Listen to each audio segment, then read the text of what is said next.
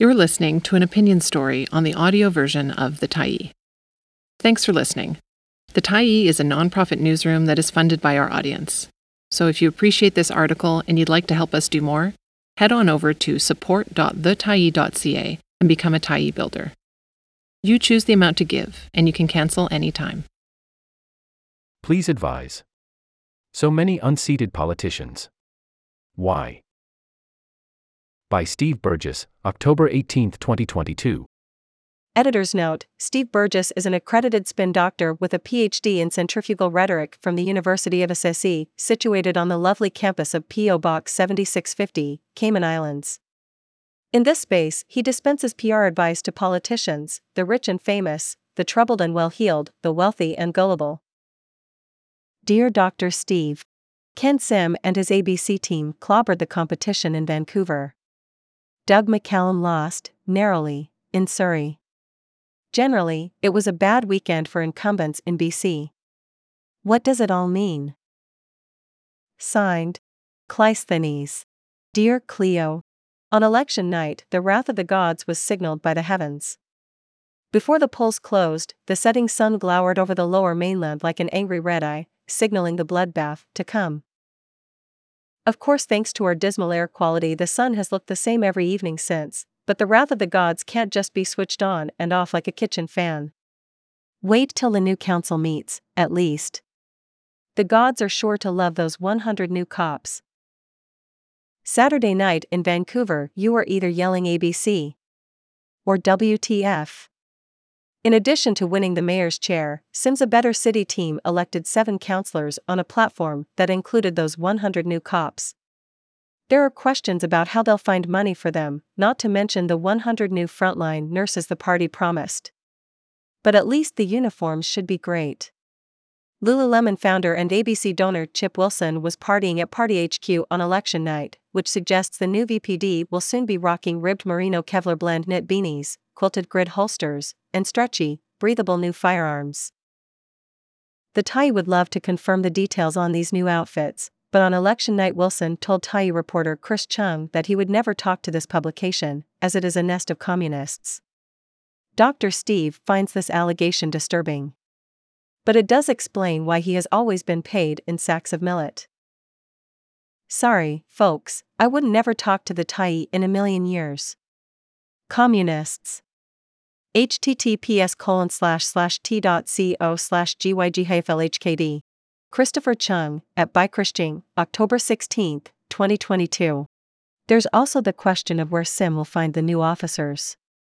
Good news on that front, there could soon be a lot of unemployed cops in Surrey.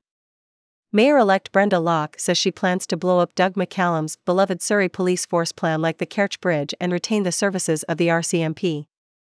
New cops in Vancouver, old cops in Surrey. Will Goldilocks ever find the municipality where the cops are just right? McCallum and Kennedy Stewart were 2 of the incumbent mayors who went down to defeat Saturday.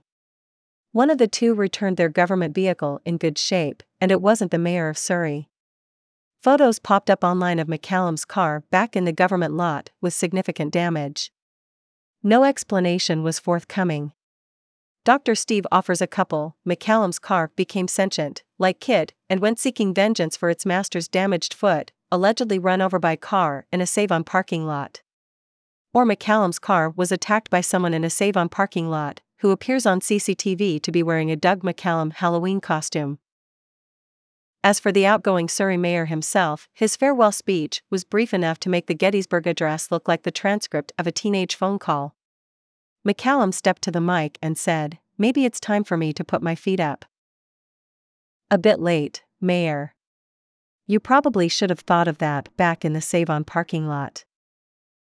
But not so fast. Surrey, Monday evening, McCallum announced he would not concede after all and asked for a recount.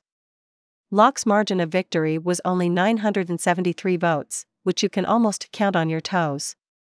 Let's try. This little piggy went to market, where it is alleged that he was run over by an SUV, but we're getting off topic here.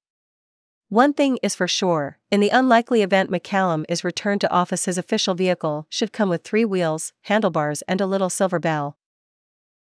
Election night 2022 has been portrayed as a wipeout for incumbents, with reason. The mayors of West Vancouver, Maple Ridge, White Rock, Langley City, Kelowna, and Penticton were defeated, while a number of others chose not to run. But patterns were hard to find. Was Ken Sim's victory part of a right-wing sweep? Tell that to Langley City mayoral hopeful and former BC Liberal cabinet hardliner Rich Coleman, who finished third, or to Chilliwack School Board dinosaur Barry Neufeld, who will now be forced to offer his anti-LGBTQ opinions from a barstool, or worse yet, a podcast. Was there some overall theme to the elections? As Dr. Steve watches the red solar orb descend through the atmospheric haze, he suspects the decisive factor may be that cities today often face problems over which they have little more control than the drifting smoke. And all the while social media's chattering classes throw digital brickbats at the heads of whoever is nominally in charge. So one set of elected officials get the boot and it's someone else's turn to fail. On the other hand, Betty Forbes the Pigeon Punisher was re-elected in North Vancouver. Clearly more candidates should have targeted those pesky pigeons and promised a squab in every pot. Just don't try to cross the crows. Thanks for stopping by the Tyee today. Anytime you're in the mood to listen to important stories written well, we'll be here. And if you'd like to keep independent media going strong, head over to thetyee.ca and click on the Support Us button to pitch in. Finally, big thank you to all of our Tyee builders who made this story possible.